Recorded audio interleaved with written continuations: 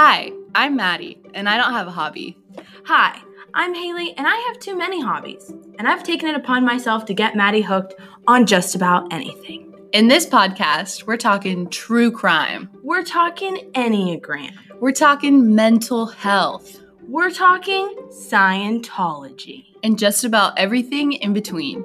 So we're inviting you on a journey that you definitely didn't ask to be invited on. In the hopes that you too would like to be average girls, average and owning it, yeah. What's up, everybody? Oh, yeah. I'm like mid-eating a grape. We're back.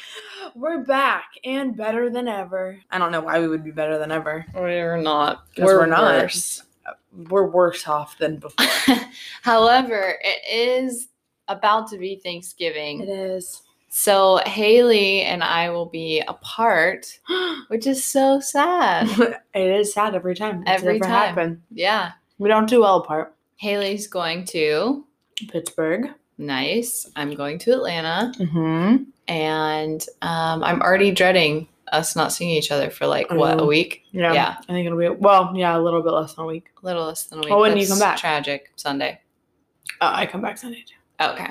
Oh, it's a little less than a week, which still feels tragic. It just feels like a long time for us. Well, also the fact that it's like we're just going to be in. Well, granted, I guess you'll be with people just because you'll be staying at Corey's house, but I'll be with my family for 5 days. Yeah, and we might kill each other. That's tragic. Love them in and of itself, in true. Another way.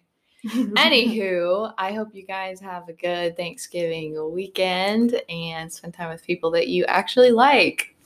What do you mean actually like? I just like some people. I assume all of our listeners hate spending time with people. I'm just saying, for me, it's kind of stressful going home. Oh, yeah. But some people love spending time with their family. Oh, you're just wishing them. So I'm like, whoever. If it's not your family, I hope you spend time with old friends. Okay. Or Solid. Or extended family that you might like cousins or something. I don't know.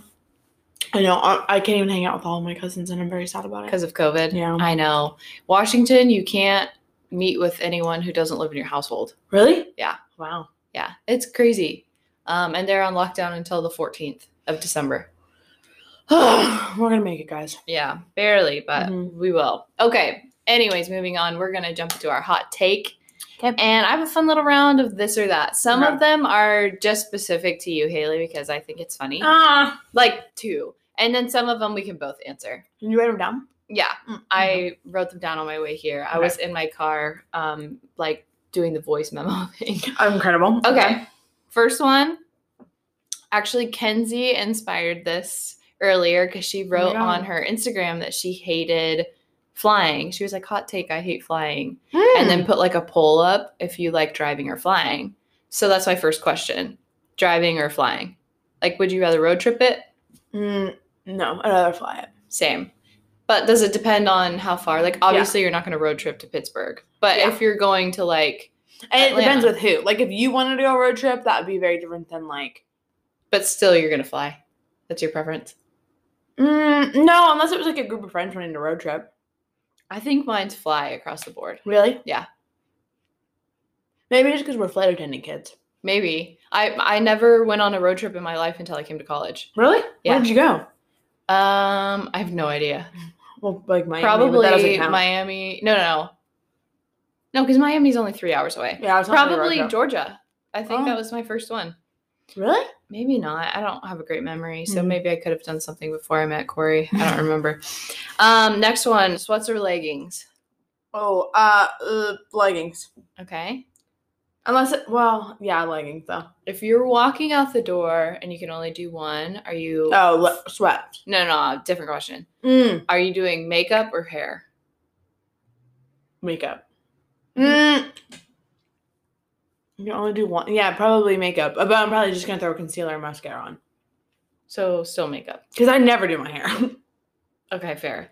I would be sweats for the last one. Okay. And then I think makeup. Yeah. Trump or Biden? No, stop it. Biden. Bye. I'll cuss you out. Ariana Grande or Dua Lipa? I I don't like I don't regularly listen to Dua Lipa, so probably Ariana Grande. I listen to her more, but I'm not like Okay. obsessed. I agree. I listen to Ari's music more, but I Yeah. think Dua Lipa's more of like an interesting person. Yes. I think If it was Ariana who I wanna Grande be would friends with. boring. Yeah. But still, I'm going with Ariana Grande. Okay, yeah. Feel safer. I like Dua Lipa. I don't know. Hometown, like Pittsburgh or like Tacoma for me, Mm-hmm. or Lakeland. Like to live Yep. for the rest of my life? Yeah. Like you're Oh, stuck in Jesus. Lakeland forever, or you're stuck in Pittsburgh forever. I don't want to be stuck in Pittsburgh forever. Lakeland, but Lakeland. begrudgingly because I don't want to be here forever either. Yeah, I'm Lakeland too. Nick or Schmidt? Oh, Nick, easy, done. Yes, I agree, but every time I see Schmidt on an episode, I'm like, just Really? a genius character. Oh, absolutely, but He's not my favorite, but a genius. the for character sure. in general is like, yeah. Amazing. You watch Harry Potter, right? Yeah. Ron or Harry? Harry. I think I'm Harry too. I want to be Ron, but I think I'm Harry. I think I would hate Ron in real life is the thing. Exactly. But I would love Harry because Harry's Harry. Mm-hmm. Calvinism or Arminianism? Shut up. Why would you do that to me? You gotta choose. I only kind of know what Calvinism is, and I don't know what the other one is. Calvinism is I love that you're God's teaching me elect, Okay. and Arminianism is like the free will. Oh, okay. Then I guess the other one. A little bit more Arminianism. But I'm not one or the other. I'm not. Okay. In high school, my Bible teacher was very Calvinist, Sure. but I'm not. I'm like, oh yeah, was he? Like as if I have any idea. Yeah. I remember learning that stuff and it didn't stick. Somewhere Yeah. in there. Boobs or butt? On myself or on someone In else? general. I feel like I'm biased towards boobs only because that's what I have. But Okay, I'm butt. no. This one's tailored to you specifically because you love both of these things. Oh.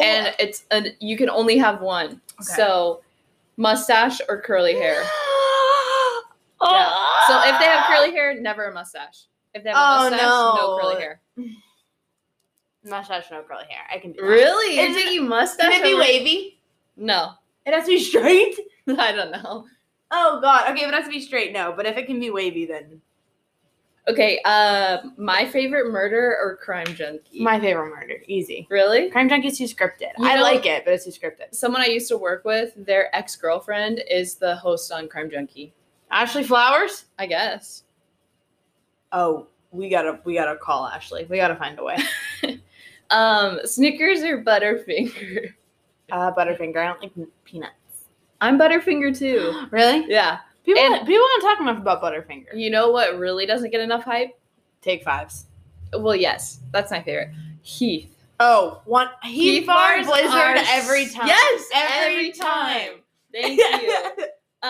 Mashed potatoes or stuffing? Stuffing. I don't like Same. mashed potatoes. Oh, I love mashed potatoes, but stuffing just does something to me. It makes me, ever since I worked in an assisted living place in the dementia unit, I saw way too many people eat everything as mashed dressing. potatoes. If that's more your No. speed. No, I love stuffing. Mask or no mask? Shut up, mask. It's embarrassing to be an anti-masker. It is. Especially, it's so funny. I know somebody who had COVID, like, really bad, like, to the point they thought they were, like, dying, and their relatives flew in to take care of them, and now they are an anti-masker. No. Yeah. And I'm like, bro, you can't be that What? sick. You're like literally and not then allowed. be against. And then be okay with everyone else getting that Right. sick. Anyways, I get it. You're not going to spread it again, maybe. I don't know. Science doesn't even really know for sure that you can't get it twice. I was talking to Sharon about it the other day. Apparently, Oh. maybe can. Anywho, I have one last one. Okay. Where is it? Oh, Beach or Mountains. A generic one, Ooh. but hard. Oh, I like them both. I know. I would honestly probably say mountains. But I love the beach. I think I would too. But I think it's because we're around the beach a lot. That's true. And it probably depends on the trip. Sure, it always does. I always have a cop out. I'm Yep. sorry. I don't know. Yeah. Okay. Okay, cool. Okay, so For this week, we are doing something that is long awaited, and not for anybody else, but probably for me, but kind of for Maddie. We originally recorded this whenever it was our very first awkward episode, and it went for like, oh god, how long is it? Almost like, oh my gosh, it was like an hour and a half. Yeah, like we just didn't know when to stop. We didn't know how to work anything. It was probably very uncomfortable. I'm glad it doesn't exist anymore. But Yeah, me too. It was the first time we sat down in front of a mic and like really went for it. Do you want to tell them why we couldn't post it? Why couldn't we post it? I don't remember. Because I tried to edit it. Oh my gosh, you guys. Haley thought she was doing us a favor by editing our podcast on our recording website that we use. There's like, you can cut files on it, but it's not meant for actually editing anything. And How was I Haley supposed to know that? cut all the clips into at least 45 pieces. I was trying to be helpful to Maddie because I knew it was going to take her so long. And so I was like, here, I'll help her out. She's going to be so grateful when she logs on and she sees that most of the work is already done. But she didn't realize, like, all I had to do was download the entire file and then edit it on Logic. Sure.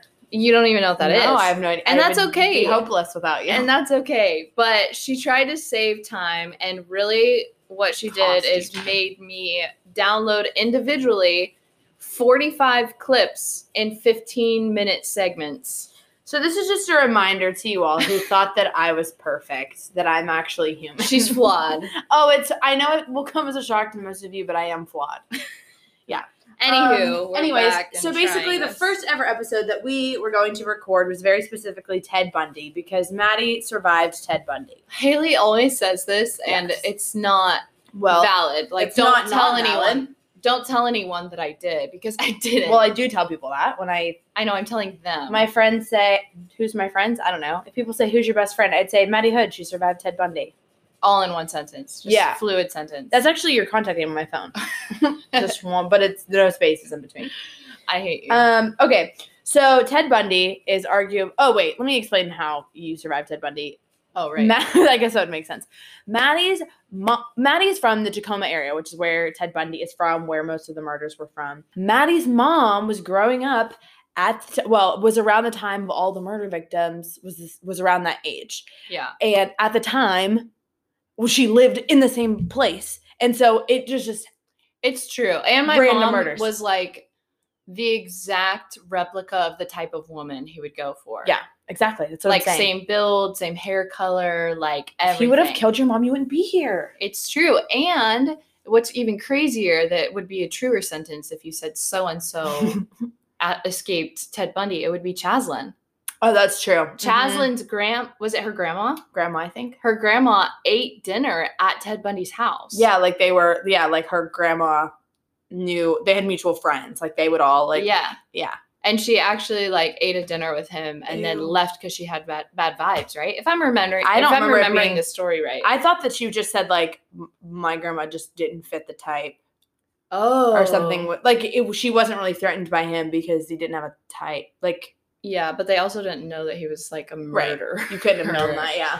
Anyways, I have a lot of friends from back home that went to the same high school that Ted Bundy. No, and I remember the first time we did this, like forever ago. There's a lot of like places that you definitely don't remember because your memory's so bad. But a lot of places we'll talk about that you will have been from. Yeah. Yeah. Okay. Cool. Jump Wait, into it. no, Lake Sammamish. Sammamish. Lake Snohomish is a different place. in Yeah. Washington. Okay, so basically, I've watched 1,005 documentaries. I've also read the Anne Rule book, The Stranger Beside Me, which is way too long. So that's where a lot of this is coming from. Nice. So basically, I'm an expert on Ted Bundy. Ted Bundy is probably my favorite serial killer, I think. I think it's weird to I think have a it's lame. favorite serial. Like, I'm not saying I want to date him, but I'm saying, like, well, can't. Electric chair, but oh, but and but anyways, yeah. So, also, if you haven't watched the Ted Bundy tapes that are on Netflix, it's so good. There's also an Amazon documentary that's really good. and there's also the one with Lily Collins. Yeah, well, that's the fictionalized version of Right. it, but yeah. I just like Lily Collins. I know, me too. And Zac Efron's really good in it too. Yeah. He looks a lot like him in a lot of like He weird does. Okay, so basically, if you haven't seen the Ted Bundy tapes, this is like the beginning of the Ted Bundy tapes, and you've never seen it, right? I've seen bits and pieces. Okay, so the very beginning part, the reason that I think it like sucks you in as much as it does is because it has the investigator. His name is Stephen McHugh. Nice. Don't know if that's pronounced that way. And apparently Ted Bundy has never given an interview at this point where he like first starts interviewing him. And it's the first time that he's ever meeting. He's been on death row for years now. And he said that he is going to finally provide information about why he was innocent or why he was guilty. This is the first time he's ever done this. So an interviewer flies in. I don't even have on here where he was from. See, you can tell I did this research from back before I was prepared for these things. And he meets him at Florida State Prison, which is where another tie that you have to Ted Bundy is that. Well, not that you're in prison here, but that you... Prison? No, that you moved from Tacoma to Florida, but he didn't willingly move here, I guess. Nice. Yeah. Cool. Oh, I love that. So over the course of 6 months, Stephen meets for over 100 hours with Ted Bundy in the Florida State Prison. And so basically every single time he goes there, he basically is just like BSing with him. Like Ted won't give him any answers, doesn't want to talk about the murders. And this guy's like, why am I here? Like, why do you keep flying me out here? But they keep saying like, just wait on the story. And so he's just waiting it out. So eventually this guy like turns everything on his head after all of these hours of interviewing Ted Bundy and getting nothing, getting just like this guy's life story over and over again because he's a narcissist.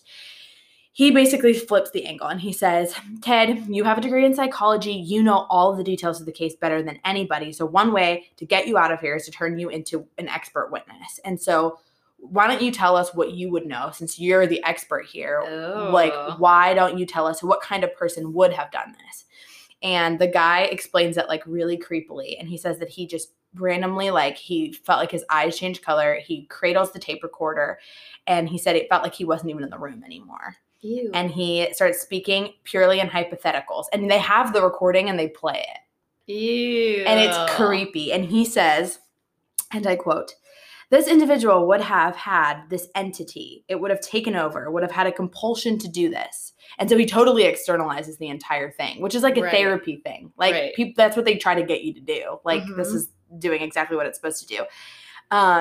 And he basically starts backtracking from the very beginning, telling his own life story from the third person. Ew, and this is the only time he's ever admitted on tape to any of this. And he's been saying, like, basically, here's what would have happened.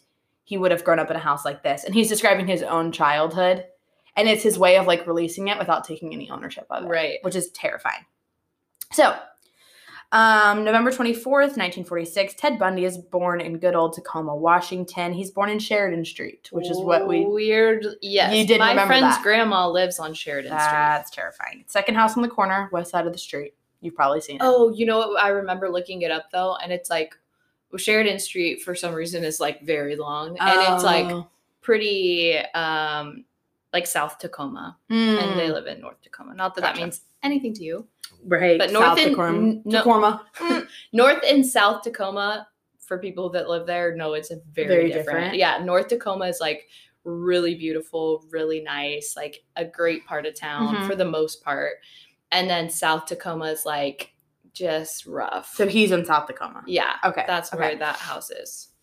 So basically Ted grew up just trying to be something that he wasn't all the time. He didn't understand what to do with girls. He basically, because he's a narcissist, he's a person that's trying to figure out how to be a person by just watching other people and mirroring what they're doing. And people usually can see through that or like I don't know, if a guy's flirting with you and is doing that, you know it usually.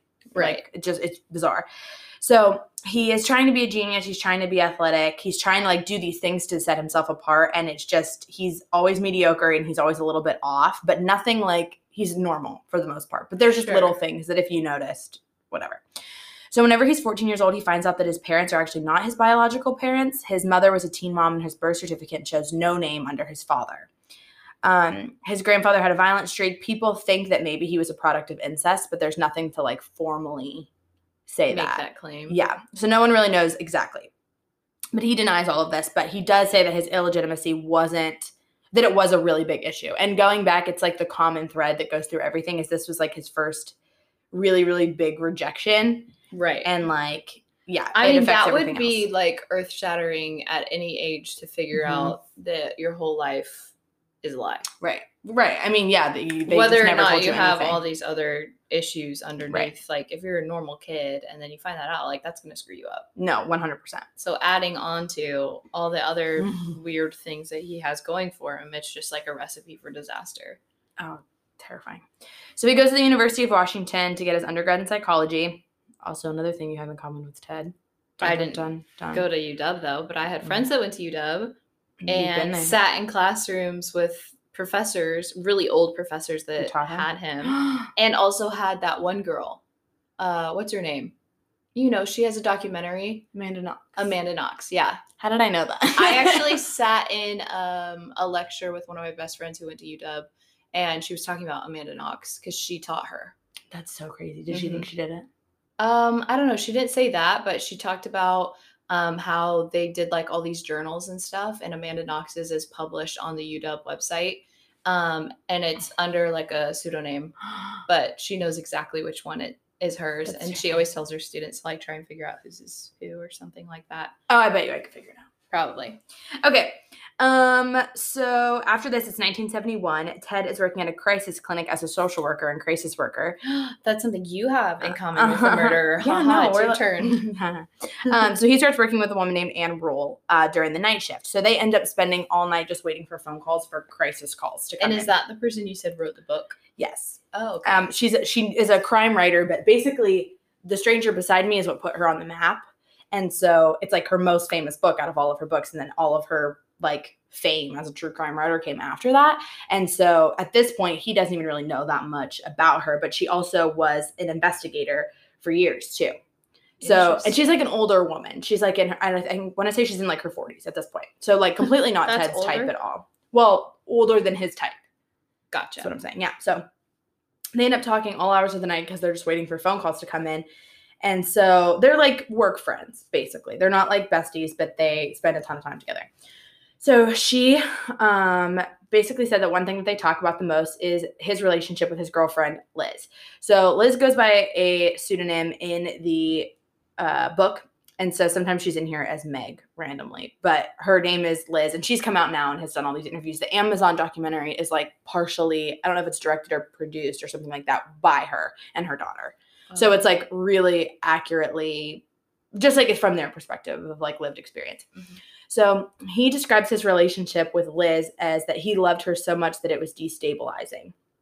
She was meek from a nice family, has a kid. So he has by the time they start dating, I think her daughter is 5 years old. Okay. They have a pretty volatile relationship. He's cheated on her, but they have this intense attachment. He has a really big fear of losing her. So during one late night shift, Ted starts telling Anne about this other woman that he can't stop thinking about. And Anne is like kind of thrown off because she's like, you always talk about Liz and how in love you are with Liz. Mm. So basically Ted gives her the story that in 1967, Ted had met a woman named Diane. Diane was going to offer Ted this life that he had just never got to have, the life he was always trying to get, where she came from money and like her family is like college educated, super smart. He like wants her world. But she finds things immediately that she doesn't like about him. Even though everything about her, he absolutely adores. She has beautiful hair that's parted down the middle, long brown hair, which comes into play. Nice. She ends up breaking up with him because he's indecisive and he's needy and she doesn't think he has a lot of drive.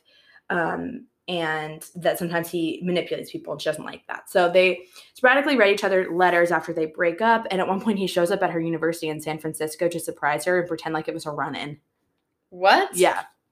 So then after that is whenever he starts dating Liz, but he still thinks of Diane. And she's in here as Stephanie. Well, that's her pseudonym in here too. But I realized earlier I said pseudonym. But did you? Pseudonym. Yeah. I didn't even realize you said that. But in 1973, Ted has a business trip in Sacramento and he decides to reach out to Diane. But at this point, he's 27 and he's been with Liz for, I want to say it's like 2 years at this point. So they agreed to spend a weekend together in Seattle and figure out what their future looks like together. She flies back out another time after that to spend the weekend, and she realizes that she's in love with him and that like everything is different, timing is better, yada, yada, yada. She's in love with him. Mm-hmm. So she starts talking about marriage plans. And he tells her that the other girl, they had tried to break up and she just keeps calling him. And that's why he keeps taking her phone calls while they're on this weekend in Seattle. And he, he's like, we're going to be together. I just need to like officially break things off with her because she's driving me crazy. She won't let me break up with her. Is basically what she's saying. And she falls for it. So she realizes after she goes back that he gets really cold and distant. And then in January of 1974, Diane flies home and waits for a call or a letter from him. She goes to a counselor at one point who tells her to write Ted, and he never responds. So she calls him and she's yelling at him. And he said, and like, what the hell are you doing? Like, you made me think we were going to get married. And he says very coolly, Diane, I don't seem to know what you mean. Like nothing ever happened. That is the formula to piss off a woman. Literally. So this is like his act of revenge of like how he was going to get back at her for like this big rejection that he didn't, which I think is like, again, the like common thread of his life is like that feeling, and that like drives him to do insane things. So he goes back, doesn't tell Liz about any of this, and stays with her. And then basically tells Anne about all of these things happening with these women, knowing that like Anna's his confidant and doesn't really know Liz, like doesn't know any of these people. Yeah. So he's telling her all of this.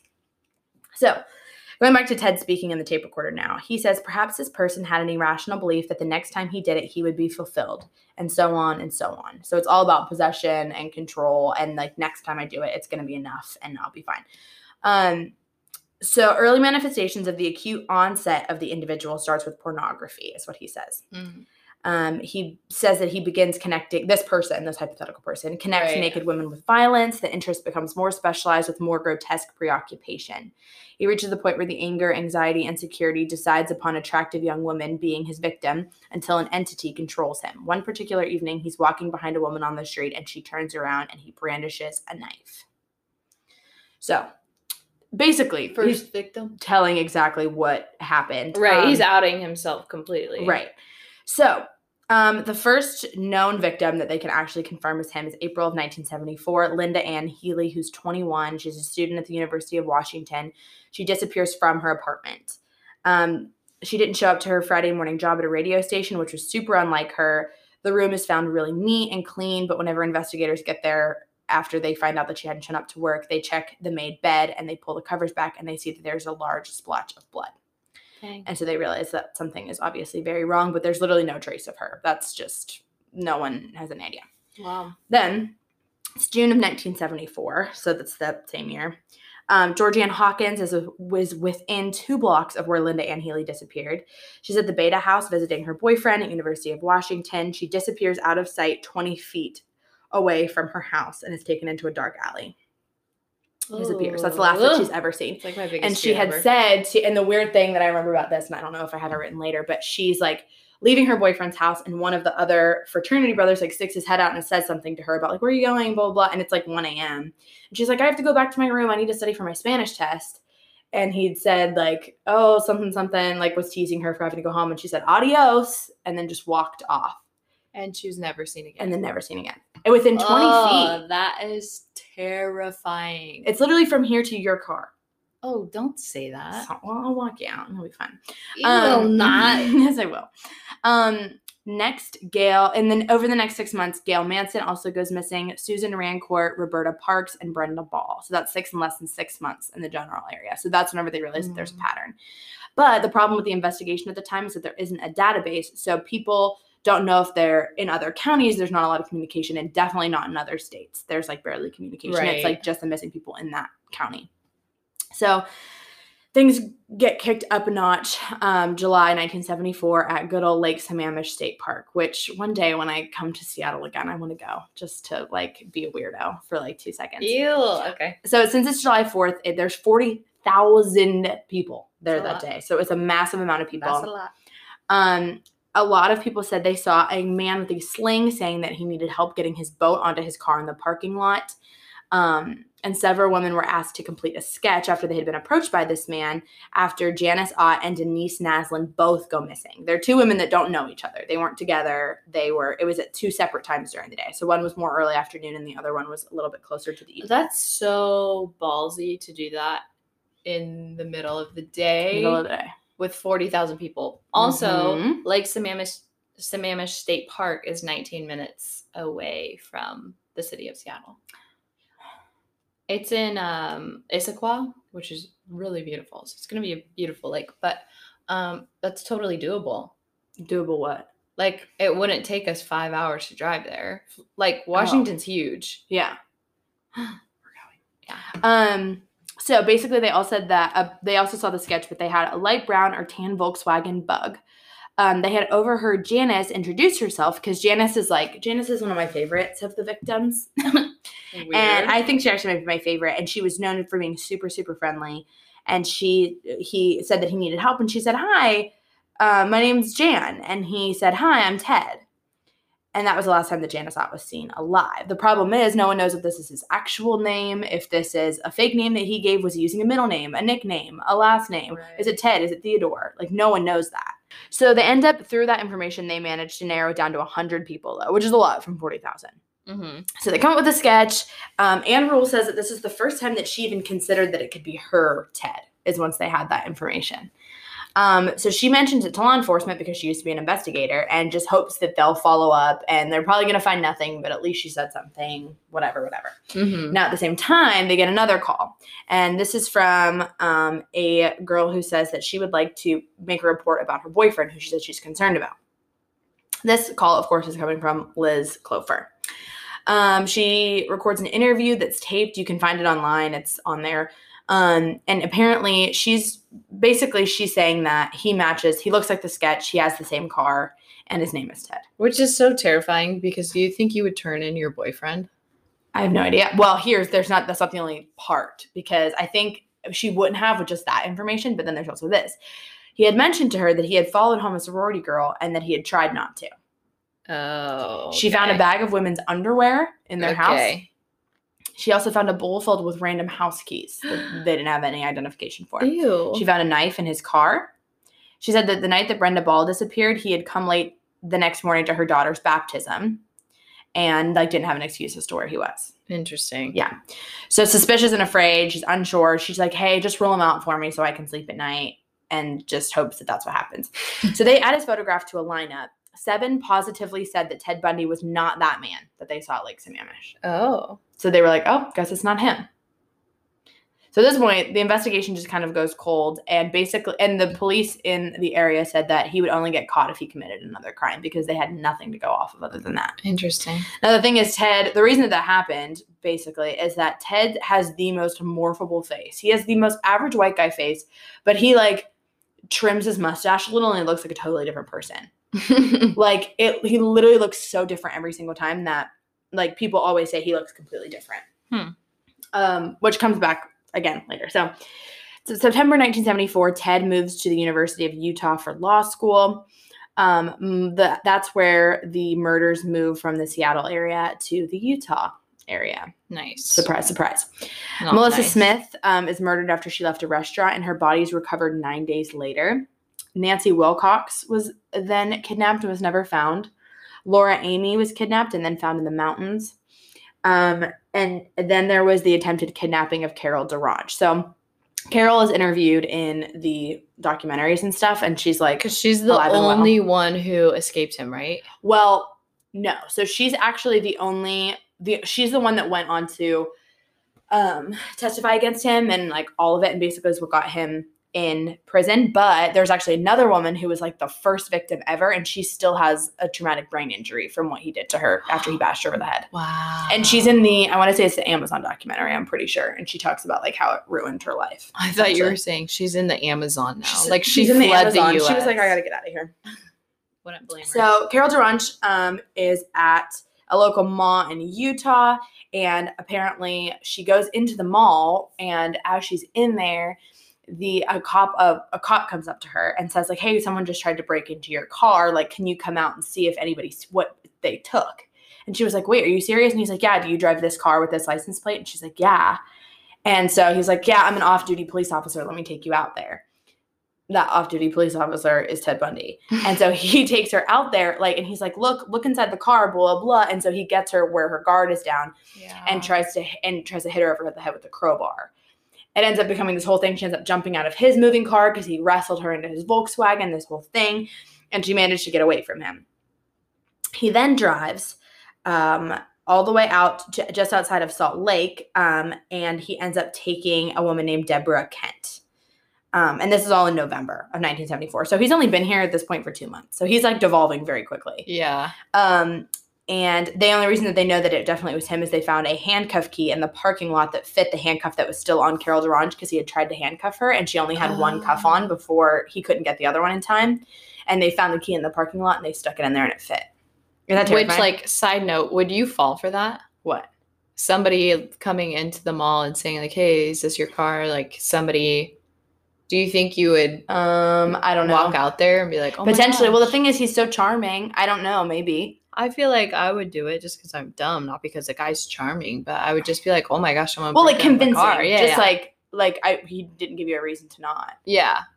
But the minute he said off duty, I think it would trigger me. Like, you're telling me that you're wearing a white shirt and like brown corduroys. I'm not following you outside. Yeah. And like, I don't know. Very bizarre. I don't know. Maybe if he had me looking around, I don't know. I think I probably would fall for it. I know. That's the scariest part. So around this time, shortly after that, at Taylor Mountain back in Seattle, they find Brenda Ball's skull that is then discovered 100 feet apart, the remains of 3 other missing women. And the animals in the area had already done a ton of damage to them. And basically the police referred to it as the garbage disposal. Like he just threw things there just to get rid of them. Which, any of my Washington friends listening, this is 7 minutes away from Tiger Mountain. I've been to Tiger Mountain with a lot of my friends from home. And you guys. And 7 minutes away. Literally 7 minutes away from Taylor Mountain, which is terrifying. It's alarming. Okay. So it's January 1975. Karen Campbell disappears from a hotel with her fiance. She literally went up to her room to get a magazine and never came back. So at this time, a cop manages to pull over Ted Bundy for just like a traffic violation and finds stuff in his car. He finds like a ski mask, a crowbar, like some very suspicious stuff. So Carol Durange comes to see him in a lineup. Now, he specifically has changed up his hair part, his clothes, and he is like going out of his way knowing that he's a chameleon kind of person. Mm-hmm. But she identifies him and he's arrested. He's found guilty of the kidnapping of Carol. They do a psych evaluation at the Utah State Prison, and with Dr. Carlisle, who Ted calls an asshole. A psychiatrist says that Bundy always painted a very positive, idealized version of his childhood. He interviewed family and friends of Ted Bundy, and the doctor stated that he didn't feel that Ted should be on probation because he was violent. So they shouldn't let him out on bail or anything. So while Ted is in prison, he's tried for the Karen Campbell case for her murder. They find the brochure in his old apartment of the Wildwood Inn where she disappeared. Witnesses saw him at the inn and placed him in the area. So now because they have enough to indict him on 2 things, the death penalty is on the table. So he's extradited to Colorado where Karen was taken. At this time, Ted Bundy starts acting as his own lawyer with a team of lawyers at the same time. I do remember because he's so confident. So at the same time, he starts religiously, while he's in prison, jumping off of the top bunk of his cell to strengthen his legs. He is mentally measuring the distances around the prison and has walked and ran miles around his cell. He's practicing changing clothes as quickly as he can, and he gets a fresh haircut right before he's about to go in for his sentencing. So yikes. He's acting as his own lawyer, so the guards are waiting outside the courtroom library while he's preparing in the courthouse library. At that time, Bundy is left alone with an open window. This man jumps 25 feet out the window. Thank God he'd been strengthening his legs. It's a beautiful, clear morning. This is how he's describing it. He said he sees the Aspen Mountains, and it's like the first time he's had hope in a really long time. And he's without handcuffs. And he just books it.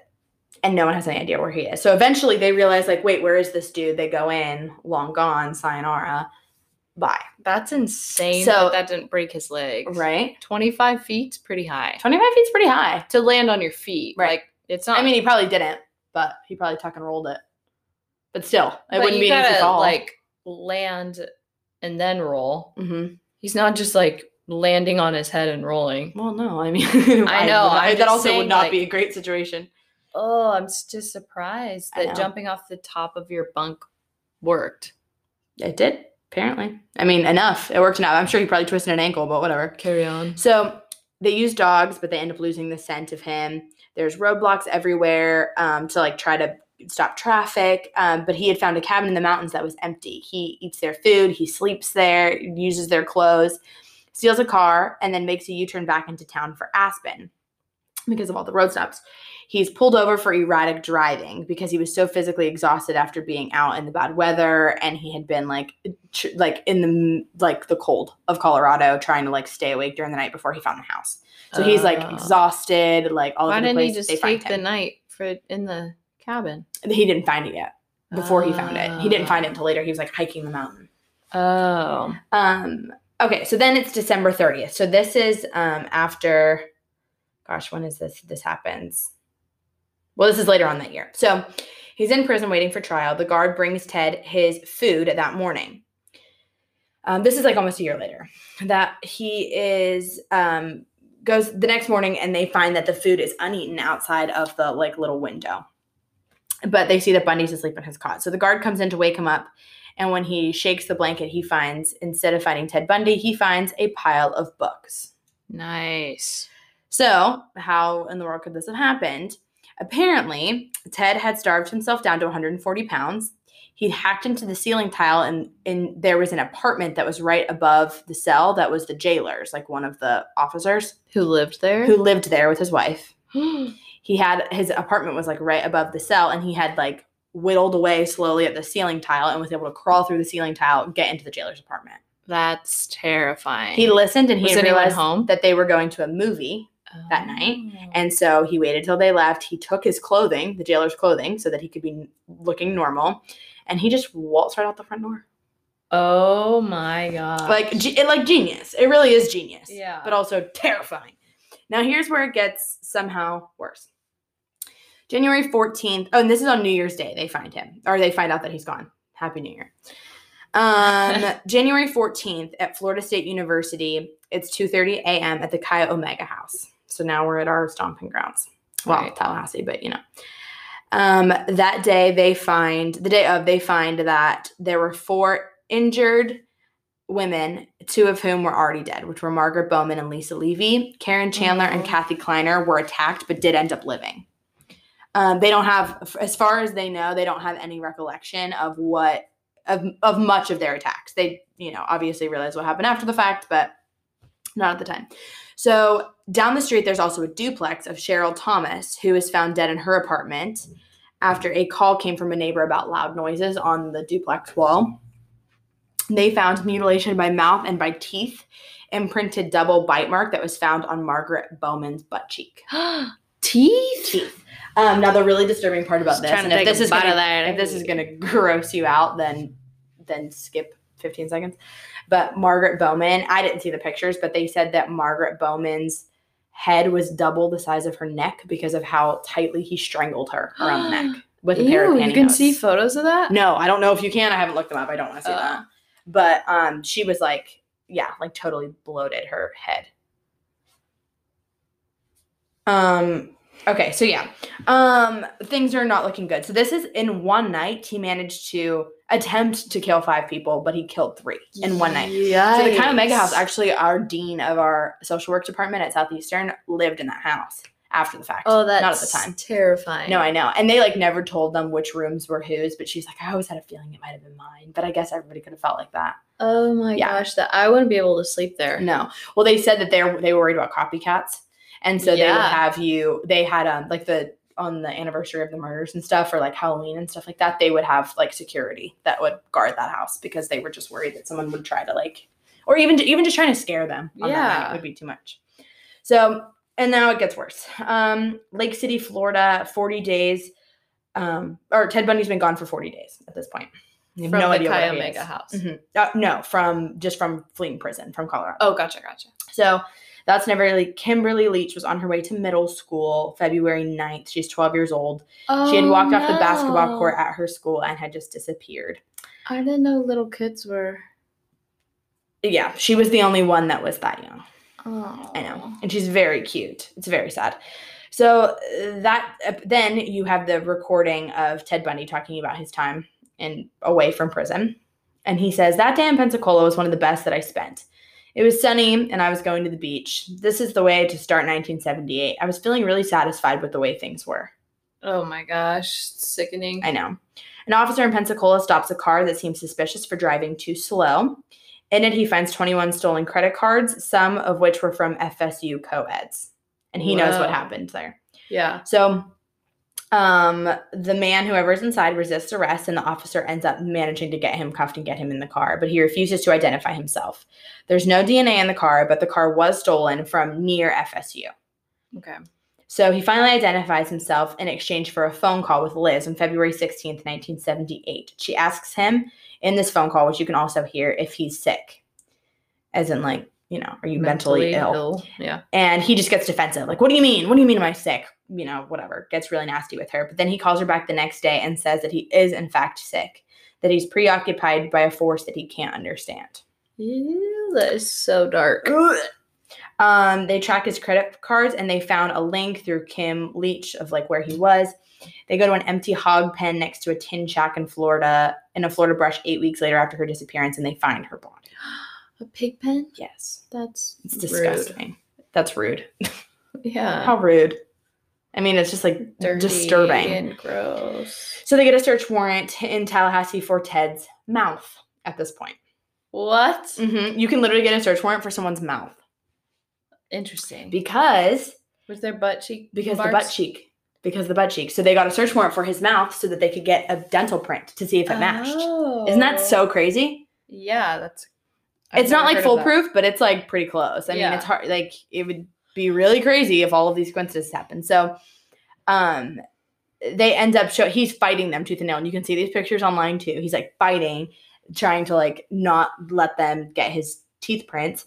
And they start showing him all of the devices for degrees of force of like, if you keep fighting us on this, we get to restrain you. Like we get to do whatever the heck we want to get what we need to get.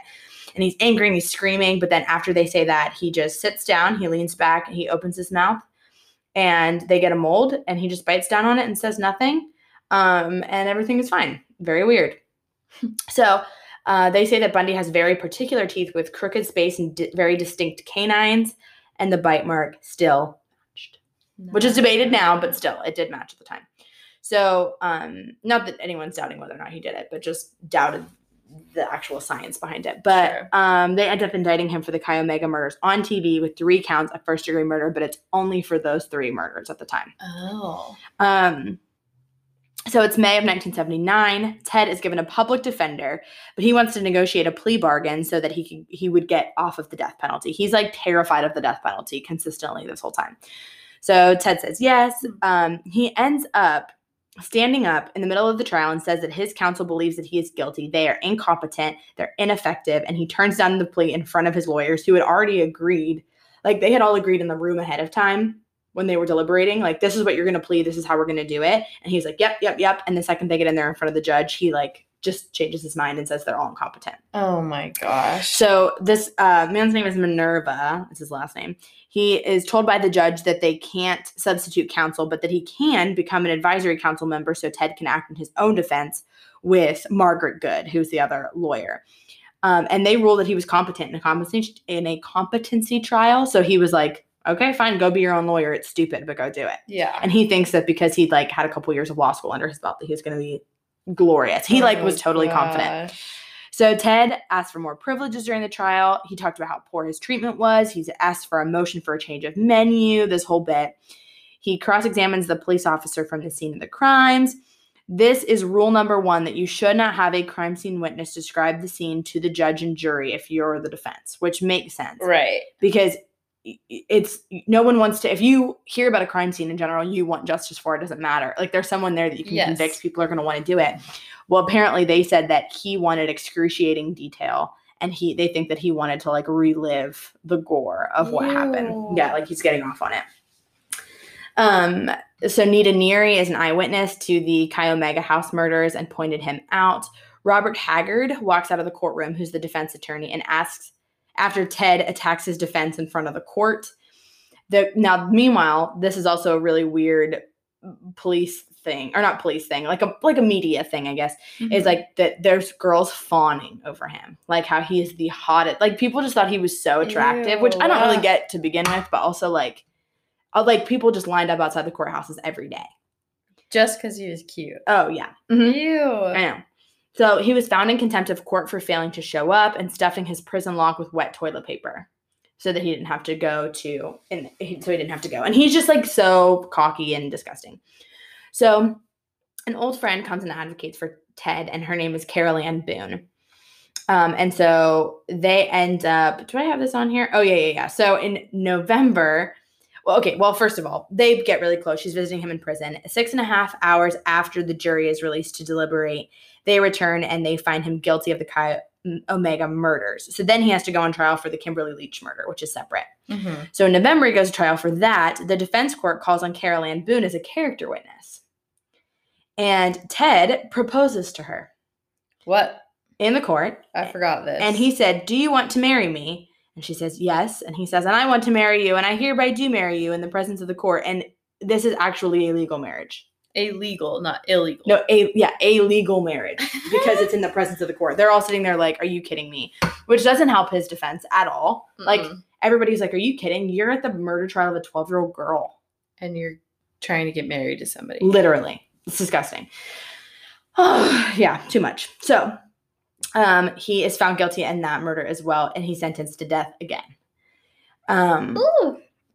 So Carol apparently regularly smuggled drugs in vaginally for Ted, which include Valium, weed, and alcohol. First of all, how are you getting those mini bottles up there? Yeah, that. But also, like, how are you getting them out and to him? Like, you just drop trow in the middle of the... Drop trow? In the middle of the, like... What does that mean? Food court and, like... I don't pull them out real quick and then... She wearing a skirt? Put them where? Because when you go, at least now, when you go back in to go to the bathroom or at all, you get strip searched. Well, here's the thing. You got to spread your butt cheeks. I think it was a different time because... they apparently had paid off the correctional officers at the time so that they could have sex. And it must have worked because Carol does get pregnant with Ted's baby. Ooh. So clearly some sketchy stuff is going on in general. So that's how. Yes. And they have his biological daughter, Rosa, who's running around somewhere. The FBI comes to him and asks him questions. And he actually ends up profiling things for them. Like helping with like human behavior profiling and finding murderers. Like he's helped to solve murders. Whoa. Isn't that crazy? He ends up being diagnosed as manic depressive, which is now considered bipolar, and having a lack of empathy. I don't know if that means he's diagnosed with an antisocial personality disorder, even though he absolutely qualifies for it. But yeah, kind of crazy. So skipping ahead, January 1989, days before the execution, was where he confessed to the world that he was a murderer and that he had killed all of these women. He was using this as a pawn for his day of execution, though. He wasn't doing it to be noble. He said, "We came up with 30. We added up." When asked how many people he killed, that's what he said. He admitted to necrophilia. Ew. Yeah, if you don't know what necrophilia is, he's having sex with the dead bodies.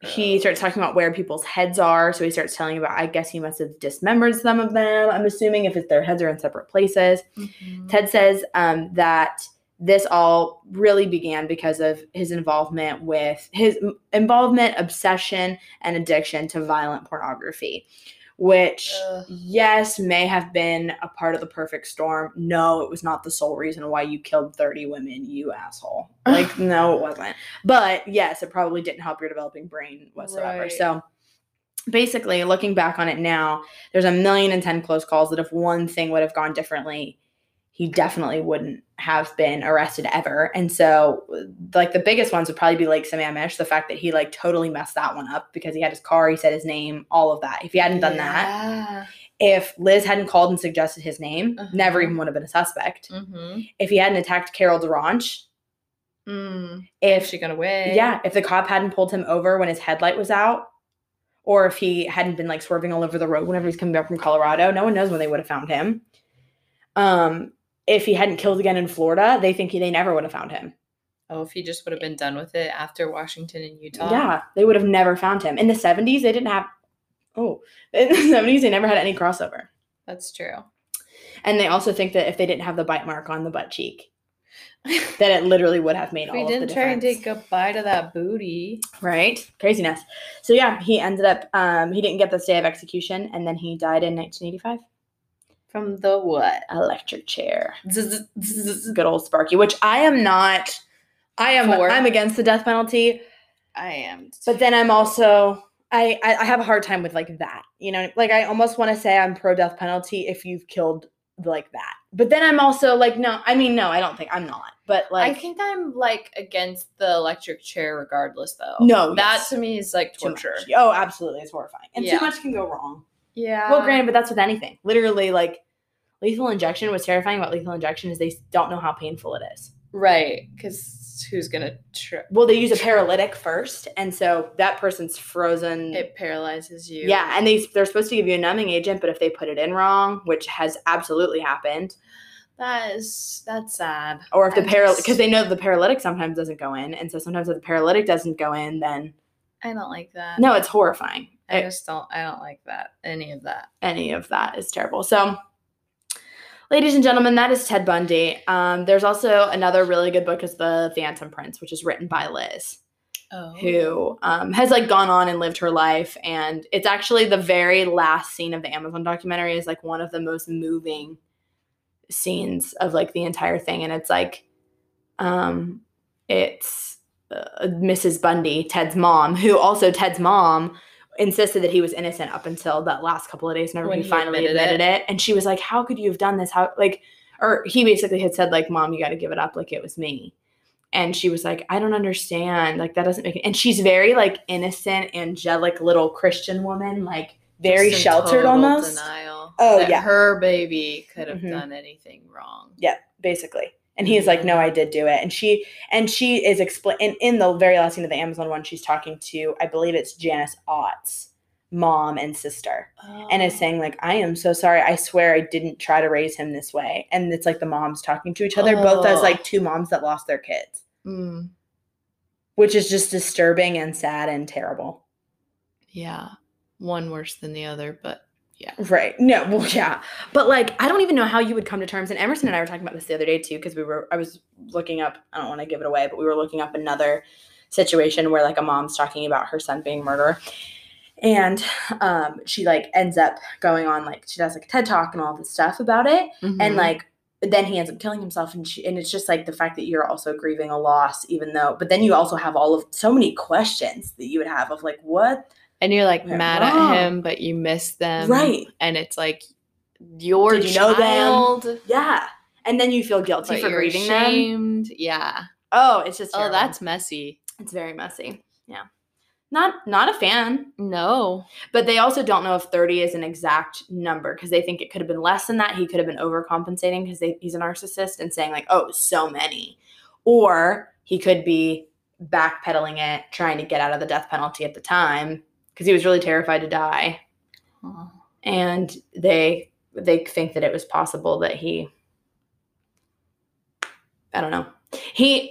And granted, people think, and I don't know what I think or if it's possible. It depends on who you talk to. One of my professors thinks that she doesn't think that it was like a genuine apology at the end. Not that it makes up for literally anything, but at the end, like at the very end, I forget what his last words were, but it was something more apologetic than not. But there's one guy, I think it was John Wayne Gacy, whose last words were like, go to hell or something. And I do it again. oh, dear God. So terrifying. Yeah, I know. Really terrifying. But yeah, so that's your stomping grounds, Maddie. How do you feel? Scared and scared. Scared and scared.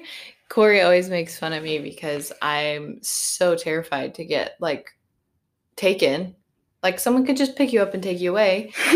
But it happens. It does happen. And yeah, it's just solidified that my fear is rational and not irrational. So thank you for that tonight. Sorry, Corey. You can deal with her rants about things. Yeah. You just expose me to it and then make him deal with my fear. Literally, he's like, if you keep doing this podcast, I'm literally going to kill you because you just get more and more annoying as time goes on. I saw this, it wasn't like an interview, but it was just like this thing on TikTok where it was like, girls, what do you do first when you get in the car? And everybody in the comments was like, lock the doors. Yeah. Like as soon as you get in the car, you just lock the doors. Because it's terrifying being a woman. Wait. Well, seatbelt.